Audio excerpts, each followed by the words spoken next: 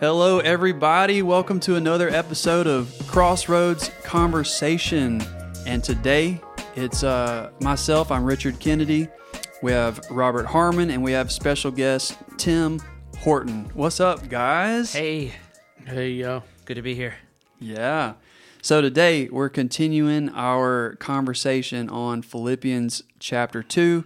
We're in verses 19 through 30. So last week, actually, I think it was 2 weeks ago, we had a week off last week with the storm and the freezing cold, and it was just a weird week.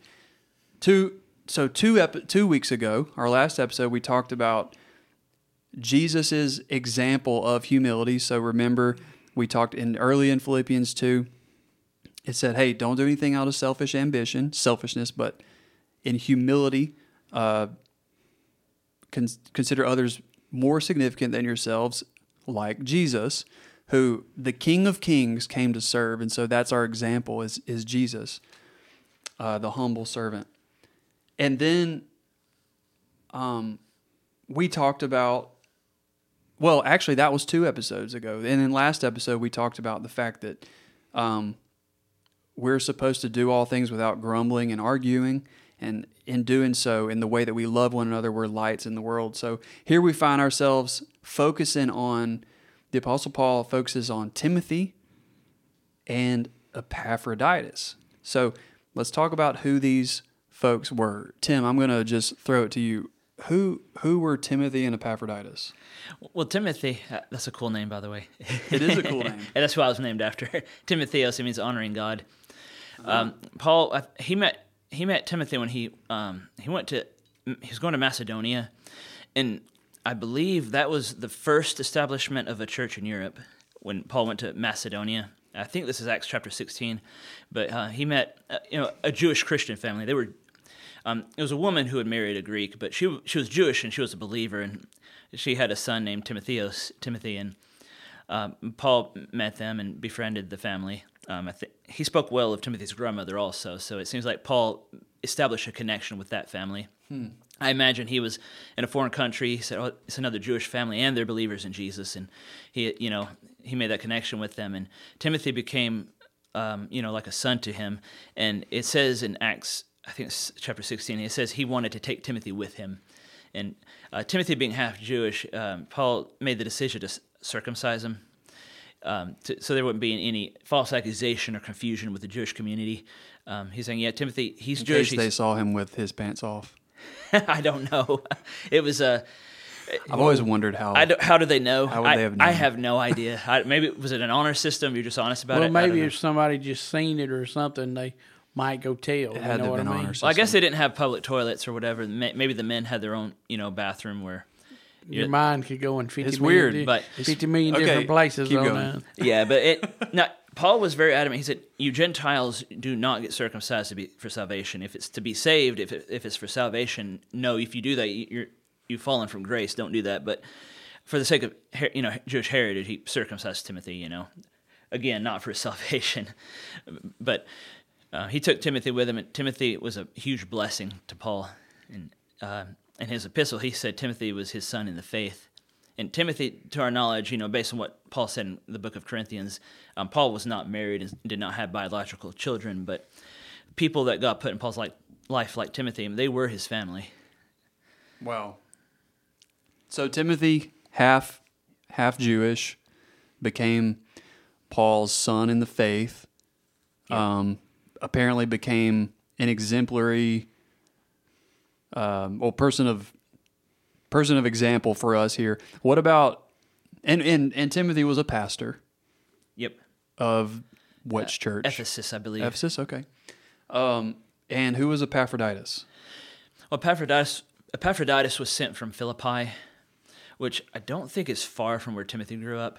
But Epaphroditus, we don't really know much about him except that the Philippians sent him with a gift to Paul, and he was probably sent to help Paul and minister to his needs. Paul was in prison at the time. He was waiting for his trial in Rome. He was going to go stand before Emperor Nero. Mm-hmm. He was a big deal, and I mean God was using him to testify to the emperor about the gospel of Jesus. He was under house arrest at the time. He was blessed to be able to be in a house, I think, while he was waiting. So right here, Paul was Paul was in a house prison, or he was house arrest. I was thinking he was in a prison. What I read, my understanding is that during this time period, it was a house arrest. Here, I got my Bible app open. Let me turn the end of the book of Acts. I think it was a house where they, at least temporarily, they allowed him to stay in someone's house to carry out his, while he was waiting for trial. So my understanding, while he's looking that up, of Epaphroditus is that Epaphroditus, the church at Philippi, sent Epaphroditus to care for Paul. Yep. And to help him out. And then he got sick, as we'll find out, while he's ministering to Paul. And Paul sent the message of Philippians to Philippi through Epaphroditus. Yep. Yeah. And he wrote it while Epaphroditus was there. But yeah, it's Acts chapter 28, verse 16, where it says Paul was allowed to be under house arrest while he was waiting for trial. So that was. But that means you couldn't leave your house, right? I believe so. That's how I understand it. All right. So Timothy, how are you gonna know if they didn't leave your house? I mean, I don't know. I've never been on house arrest, so I think they give you some sort of. I think nowadays they give you some sort of thing on your ankle, bracelet or whatever. You can't. How would they know back then? I don't know.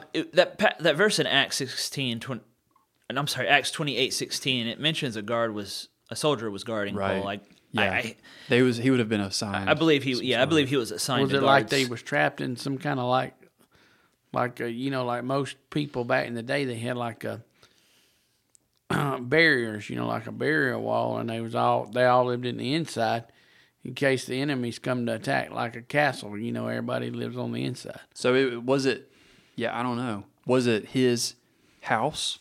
Or was it a house? It was a house. It was a house that they gave him. I don't know if the Roman authorities gave it to him, or maybe one of the Christians of Rome volunteered it. I'm not sure. Paul was from Tarsus and Jerusalem. He lived in both places. He did not have a place in Rome. So he's in Rome. Yeah. Well, okay. So Paul's in some sort of imprisonment, and we've been talking about that in the series. Not the best of situations yet. One of the great themes of Philippians is rejoicing and joy. So let's talk about Timothy and Epaphroditus. This section is talking about Timothy and Epaphroditus. It says here, Paul's writing, I hope in the Lord Jesus to send Timothy to you soon. He's writing to the Philippian church, the church at Philippi, so that I too may be cheered by news of you, for I have no one like Timothy, who will be genuinely concerned for your welfare. For they all seek their own interests, not the interest of Jesus Christ. But you know Timothy's proven worth, how as a son with a father he has served with me in the gospel. I hope therefore to send him to just as soon as I see how it will go with me, and I trust in the Lord that I shortly myself will come also. All right, so Paul's saying he doesn't know whether or not he'll get to make it back to the church at Philippi, but he definitely wants to send Timothy, who will be genuinely concerned for you and genuinely concerned for the will of Jesus. And I think the thing that we can certainly learn from Timothy's character is that this idea of being genuinely concerned, not only for his brothers and sisters' welfare at the church, but he's genuinely concerned for the will of Jesus, the interest of Jesus Christ. And I think that is very encouraging to me. Let's talk about first the interest of Jesus. So Timothy was interested in what Jesus was interested in. How do we learn how to be interested in what Jesus is interested in? That's huge, because in the American dream, in our American culture, everything is centered around your desires, your dreams, your goals, and your quote unquote vision. selfishness is really at the heart of where American culture is at right now, and same is true for many other countries too. But it's a big problem, and like Paul was lamenting these people who he said that their hearts are not on the things of God, their interests are not on the kingdom of God. That's where a lot of Christians are, and I think in my mind, I think it's getting to a place of faith and love in God where we realize there is nothing better than knowing Christ and serving Him. And there's nothing better than the kingdom of God. And we're believing these lies from the devil that all this other stuff we pursue and spend our emotion and energy and money in, that these things are worthy causes, whereas there's something so much better God has already given us. Wow. Yeah, that's a great perspective, man. Yeah. Yep. I think it was the next chapter, chapter 3, when Paul starts talking about his success as a Pharisee. When he was on the Jewish council, the Sanhedrin council in Jerusalem, and he was a high-ranking leader. He was on, really a path to power, and he had by worldly standards, he had a bright future ahead of him. In verse 7, he said, whatever were gains to me, I now consider loss for the sake of Christ. And I think another translation says, I count it all as rubbish, refuse, compared to the greatness of knowing Christ. Paul he's talking about that measurement of success. He's calling it rubbish, refuse, compared to knowing Christ. So, yeah, I think we're not, generally, we're not understanding the fact that there's nothing better than knowing Jesus Christ and inheriting God's kingdom. This is it. This is good. This is very, very good. And if we understood that, if we really believed and understood that, we would not be so distracted.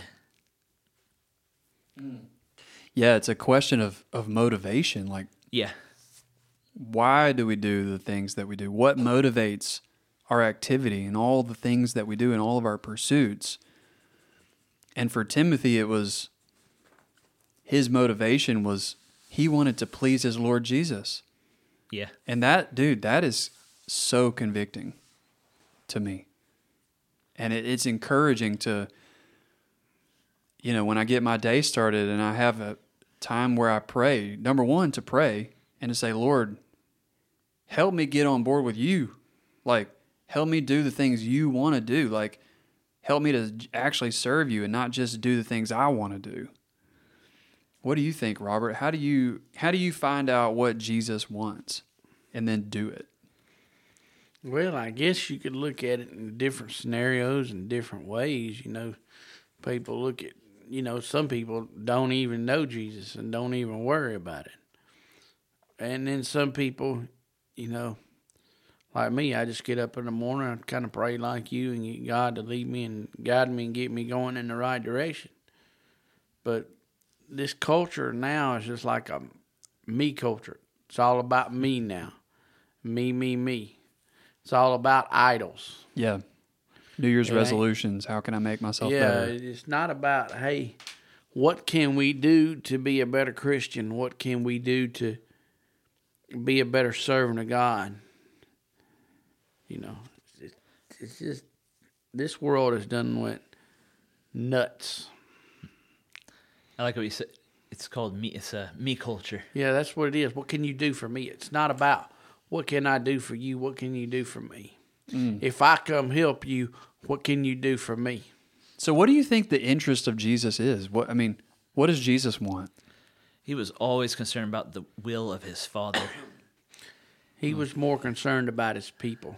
And what I mean like that is like a father, is going to let his kids eat first, and then he always eats last because he's thinking about other people. And I know you mentioned, was it 2 weeks ago, you were talking about the early part of Philippians chapter 2, where it said that Jesus, even though he, in his very nature, he was God, he was equal with the Father, he did not hold on to his equality with God. He emptied himself and took on the form of a servant and was obedient unto death. So, wow, that's the very opposite of selfishness. Christ, his mind, his nature, and it says, "Take this mind on you." That it's the mind that Christ has. It's kind of like this. You got a lot of people, a lot of billionaires, a lot of millionaires that's got money. They live fancy houses, fancy cars, eating at the fancy restaurants. The best of the best. But you got some people that's got just as much money, and they live simple. They might be living in a RV, or they might be living in a 2-bedroom house and satisfied with it, or a smaller area. So I mean, it's not about things. It's just, and they're not about things, and that's the kind of people their hearts.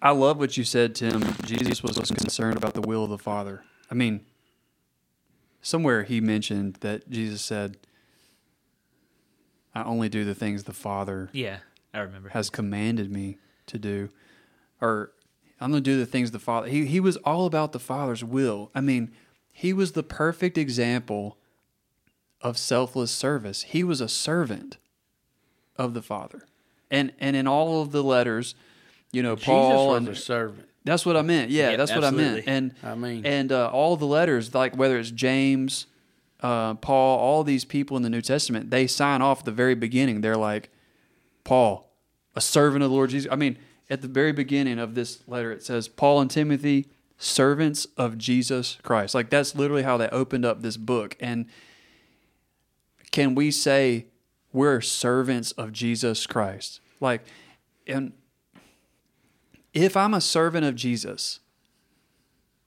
that means I do the things he wants to do. He doesn't do the things I want him to do. It's like I do the thing, I find out whatever he wants and I serve him. And I think it's up to us to find out what he wants. Right? Yep.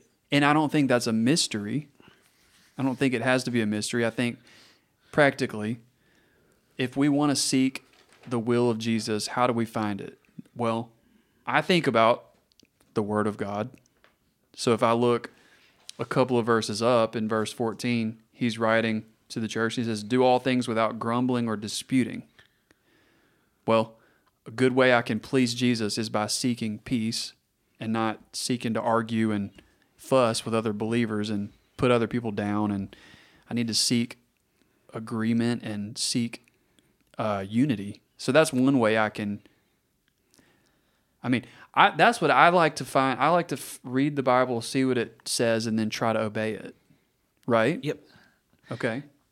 Yeah, and that is where you will find the will of God. In the Word. Yep. You're asking, how do we get to a point where we desire the kingdom of God instead of our own interests? I mean, I'm trying to figure this out too, but I'm thinking about, why do we desire anything? What if you evaluate if you evaluate yourself and how your mind works, you wonder, why do I want this so much? I think it's just temptation. It's like a kid at Christmas, or like when you say, "Hey, I really want this. I really want this bicycle. I really want this toy." And you play with it for about a week or two and you burn out with it, and it just sits in the corner and collects dust. It's just a want and a lust. That's a good point. I mean, that's it's just a want or lust. It's like, I gotta have it once you got it. Like, I literally need to clean out my closet because I have so many clothes that I literally never wear. Some of them kind of don't fit anymore, but a lot of it's just stylistically. Well, I'm the same way. I got a bunch of clothes in the closet. My wife. But it's like, at one point, I wanted that shirt, and then I wore it like 3 times, and then I'm like, I don't like it anymore. I don't like it. It's like a lot of kids when I was coming up, they said, "Man, I can't wait till I got 21. I'm going to be able to go to the bars and buy drinks." And when you turn 21, you go to the bar, and it's like, well, the fun's gone. You just let the air out of the balloon. It like goes, the new toy that's not exciting anymore. It's One time, it's the thrill of the chase. You know what I mean? Man, Caitlin gets so. She jokes at me all the time. She's like, "You can't buy any more books," because I'm notorious for buying a book. I'll be like, "Oh, that book looks awesome on Amazon. I'll buy it," and then I just won't read it. I have like a lot of books that I haven't read that I want to read. She's like, "You can't buy any more books until you've read all the books you already have." So yeah, Tim, you mentioned, why do we desire anything at all? Yeah, and I think Keep going on that train of thought. I was thinking about John chapter 4, verse 31. It says, Jesus' disciples said, Rabbi, eat something. But he said to them, I have food to eat that you know nothing about. Then his disciples said to each other, because someone had brought him food. And Jesus said, my food is to do the will of him who sent me and to finish his work. So here, Jesus associated doing God's will with food. And I'm thinking, wow, for me, that's a strong desire. Too much. I want food more than I should. But, I'm in a situation where for my own health, I need to lose some weight. And I need to change the way my brain thinks. And, if you're talking about food addiction, I have to change what I want and tell myself, I am satisfied. I don't need more. Well, same with desiring anything else. You have to change the way you think. So, like, Jesus is comparing doing God's will to food. Like, this is something you want to do. I'm hungry. I want this. We have to train our brains to hunger and thirst for righteousness, to desire the wrong things. So, like with so many temptations, the core of it really is just selfishness and lust. I guess the and all main that. thing is you got to change your philosophy and the way you think on things. If you got to Change the way you think. Addiction or something, you know what I mean? Looks like Richard over here's got a book addiction.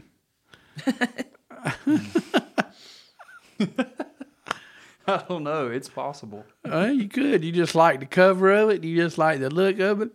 You just like the name of it. It sounds interesting. Let me add that to my collection. It's the follow through that's the hard part. Yeah, The follow through. And when you're talking about addictions, same thing. Those neural pathways in your brain, you've got to change it. And I mean, there is a work of the Holy Spirit that can change that. And as you read the scriptures and you grow in a relationship with God, I mean, you can change the way your brain thinks. You got to practice it, but that's hard though. You've been done doing something. All Where your is it that Paul? I think it's the Apostle Paul wrote. Oh, I think it's in Timothy. But he said, essentially, physical training is of some value, but train yourself for godliness. there's a lot of value. Yeah, it Has value eternal in value. this life and the and world in the to next. come. So, I want to point out the fact that it's the word training, and the point that there's a work involved in it. It doesn't just like, oh, you're filled with the Spirit. Well, the Spirit does help you, but we work and God works alongside of us, with us. Like, to train yourself for godliness takes hard work. Yes. And if you start reading the Bible and you say, oh, this is kind of boring, it's not, tickling my fantasies or whatever, go back, read it again, then read it again, praying about it, and develop that desire. I know if someone has malnutrition and they've gone through a time period where they were starving to death, if you fasted a few days, you may know this already. You lose the desire to eat. Your body stops sending those hormones to your brain, telling you you're hungry. So you kind of forget that you're hungry, and which can be a dangerous thing if you're not careful. The same thing can happen spiritually. If you don't desire the kingdom of God and the Word of God, it might be because you've deprived yourself of it in your malnutrition. That it means you need to get into it and develop the hunger and thirst for it. Dude, that's very good. That's very convicting. Convicting not in a way of like judgment. And I mean that in the sense of, like, I receive that in my heart, and I receive the challenge of it in my heart because it makes me realize that I'm not there. And Jesus, he was saying he desires the will of God more than bread. Yeah. Have you ever heard the saying, happiness begins where ambition ends? I have not heard that. I have not. I heard that a couple of years ago. There's this thing called destination addiction, where you say, "I'll be happy when I get that next thing, next promotion, or I graduate with the next degree, college degree, or whatever, or I get to this next step of life, or when I get married, or when I have children. When I get to that next step, that's when I'll be happy." And what happens is you get the next step, it's not enough. You say, well, I need the next step. Now I need a master degree, or That's right. or a More. Destination addiction, and there's this pursuit of dopamine where we just keep going and trying to quote unquote fulfill our dreams, and that's disappointing. I mean, but if you've noticed, if you've gotten to a point where you're delighting in the Lord and you're just being consumed in prayer and Bible reading and a passion for God's kingdom and loving God and loving people, there's a feeling of rest there. Like, I'm doing what I'm supposed to do. This is great. And there's a fulfillment and peace there, satisfaction. Whereas, pursuing selfish ambitions, you're going to be hungry. You're not going to have that feeling of rest, like that feeling that's so good where you realize I'm doing what I'm supposed to do. That I love. I haven't felt it as much as I should, because I admit all these selfish ambitions. I'm there too sometimes, but that feeling when you are focusing on God's kingdom and you're doing what you're supposed to, I mean, man, there's such a rest in that. It really is, man. That's really good. That's really good. What an example. So Timothy, it could be said about Timothy that he sought the interest of Jesus, and he sought the interest of others. So what about seeking the interest of others? So there's a two-part. He says he's in verse 20, Timothy is genuinely concerned for your welfare and for the interest of Jesus. So Paul wanted to send Timothy to the church to find out how they're doing and to encourage them spiritually. I don't know what Timothy could provide for the Philippian church, but the principle is that he was genuinely concerned to be able to help them or bless them or encourage them or however he could help. And I think that principle is definitely true for us in the body of Christ. Are we genuinely concerned for the other person and their welfare? And that gets, again, it's back to, are we willing to risk and lose whatever it takes to care for the other man? Oh, that's what Epaphroditus did. Paul said he almost died trying to take care of me. Well, it's very countercultural to teach that you should put others above yourself. The world's philosophy on that is that you've got to take care of number one, referencing yourself. Sometimes, people will walk over others to climb to the top. They take advantage of people. There's a saying, we're supposed to love people and use money. Instead, we love money and use people.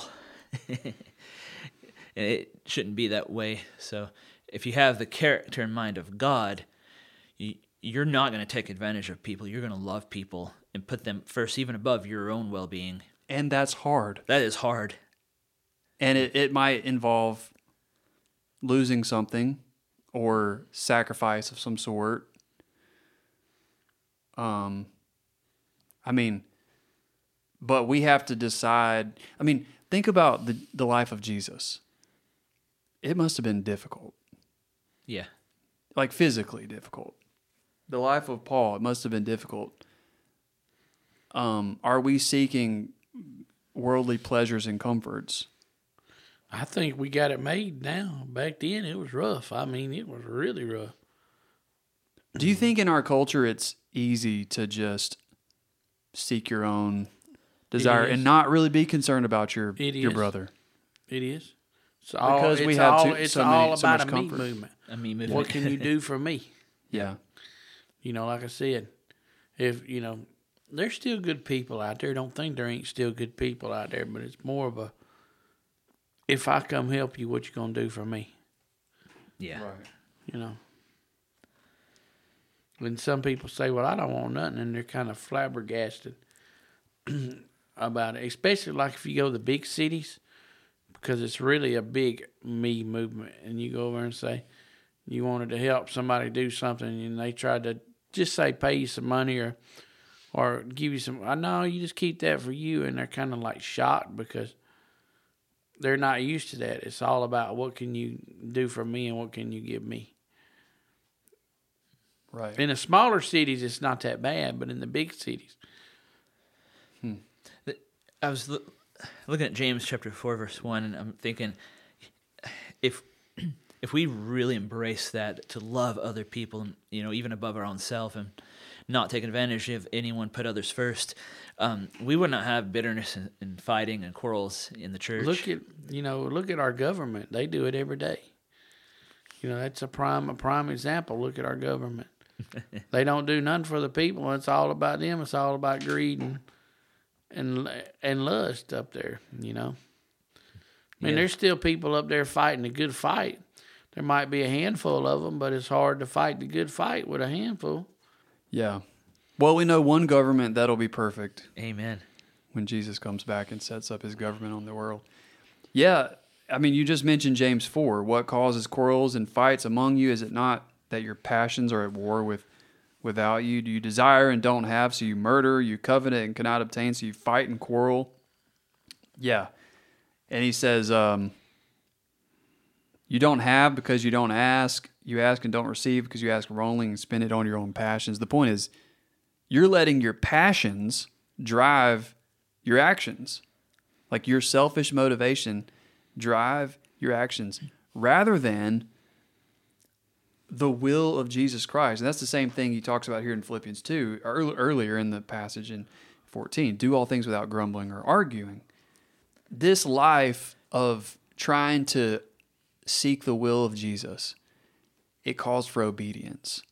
Earlier in chapter 2, he tells them to obey. Therefore, obey.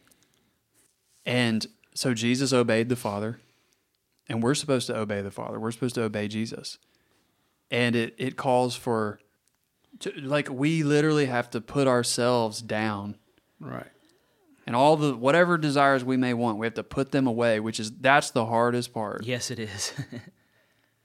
And it takes some serious soul searching and meditating on it. And when it comes time to do something that Jesus wants you to do, it's going to be hard, and it calls for obedience. But it's through that obedience, Jesus strengthens our faith and he empowers our work. An example that I thought of that I think is a beautiful example. I have a friend who's a brother. He loves God. He's an inspiration to me. He told me a story about how he was driving. He and his wife were driving, and all of a sudden he feels a prompting that he thinks from God, from the Holy Spirit, saying, "Hey, I want you to pull into this liquor store here, and I want you to share the gospel with the clerk." Oh, Lord. And he's like, "Oh, gosh, okay." So he has a decision to make. He's like, "I'm pretty sure this is from the Lord. I'm pretty sure the Lord's saying to do this." So a decision to make. We all know most of the time what we would do is convince ourselves that the Lord didn't actually say to do that. No, or I've got stuff to do. Don't. He stops. He pulls. He tells his wife, "Hey, I got to do this. The Lord just told me I have to do this." Okay. And so they walk in there, and he says, "Hey, man, I this is kind of weird, kind of random, but I just felt like Jesus told me to come pray for you. So, is there anything that I can pray for you about?" Immediately, the person starts crying. Oh, wow. Had been going through something really difficult. They have prayer together. And after prayer, my buddy says, "Hey, well, let me ask you, do you feel like you know Jesus personally?" And they said, "No." And he led this person, this clerk, in a prayer to receive Christ for salvation. And they told me that story, and I'm going, that is so crazy. But that's the kind of stuff but it shouldn't be crazy. Yeah. That's the kind of stuff Jesus wants to do. When you think about the life of Jesus, the crazy situations, Jesus is constantly following the will of the Father. And I think if we would get on board with Jesus, our lives would be so exciting. There's so much that he wants to do with us if we'll just be willing to obey. And I just love that story. I love it because it wasn't, "Man, I should have listened to the Lord." He actually listened to the Lord, and That's awesome. And you never know how the other person will respond, but it was story of simple obedience. He felt prompted by the Spirit to go share the gospel with this person. And the person was ready to receive. So I thought that was cool. Yeah, that is cool. Let's talk about Epaphroditus. Epaphroditus. That's how I say that word. I don't know. There may be another interpretation of how to say that word. Paul calls him his brother, fellow worker, and fellow soldier. And I think that's awesome. This guy was, upstanding character. He was an example for us to follow. Essentially, we mentioned this earlier, but essentially what happened to Epaphroditus is the church at Philippi sent him to minister to Paul and to help him out. Epaphroditus evidently got sick. He evidently almost died from his sickness trying to serve Paul. And Paul just lifts him up as an example for us that he cared about the will of the Lord so much that he even almost died serving the Lord and serving Paul. He calls him his brother, fellow worker, and fellow soldier. I like the analogy of a worker and a soldier. Paul uses it elsewhere to explain how we should think of ourselves in the kingdom of God. He uses somewhere and says, like soldiers, they're focused on their mission. And they take their order. Focus. A good soldier, That's good. They're focused on their mission. They take their order and they accomplish the mission. So this was Epaphroditus. He had his mission from the Lord to go serve Paul, and he went and did it. And he almost died doing it. But he did his mission. And it follows along this idea of obeying the Lord Jesus, serving him. If he's our Lord, he's our commander. And we're just supposed to say, all right, Lord, what do you want me to do today? That's good. Focus. That's another important aspect. Another important part of it. In Matthew, Jesus was talking about how important it is for us to focus on the right things, to love God instead of loving money. He said, where your treasure is, there your heart will be also. What is important to you determines the condition of your heart. I think that's Matthew chapter 6. So, yeah. Focus and intentionality. Yeah, that's what I'm working on, that focus part of it. What are we thinking about? What's important to us? What are we, driving towards? And again, your question earlier of where does our desires come from? I mean, what a soul-searching question for us. Yeah. To look at our lives and say, hey, what am I motivated by? Like, what am I chasing? And then to take that to the Lord and say, and we'll just close with this thought, but just to take it to the Lord and say, Lord, teach me how to be focused on you and your kingdom and the things you want to do. Yep. And I think it's one day at a time, one step at a time. But I think if we'll genuinely say that prayer to the Lord, we'll see tangible ways, whether it's saying, I forgive you to someone, or saying I'm sorry, whether it's choosing to be silent instead of arguing, or whether it's seeing, a fellow brother or sister in need and cooking a meal for them. Amen. Let's just look to serve. Let's look to bless and bless others. And let's, as we leave this conversation, let's just ask ourselves, am I seeking the desires of Jesus? And I know that if we will take that genuine concern to Jesus and say, Lord, teach me to know your will and do it, then we will. And we have to be willing to let go, though. I think that's the thing. You got to be willing to let go of the worldly things that you love. Yep, that's the hard part. And I'm thinking about when Jesus told his disciples that it's harder for a wealthy man to inherit the kingdom of God than a camel to go through the eye of a needle. Yep. Because he knows that if you have stuff, that it's hard for you to let go of it. But like you mentioned earlier, Tim, we have to be willing to let go of anything in the world for the sake of Christ. Yep. Sacrifice. That's right, man. Sacrifice. Well, guys, great conversation. Thanks for the conversation. I'm encouraged, and folks, we just hope and pray that this conversation will serve to encourage you in your faith journey with the Lord Jesus Christ. Amen. Amen.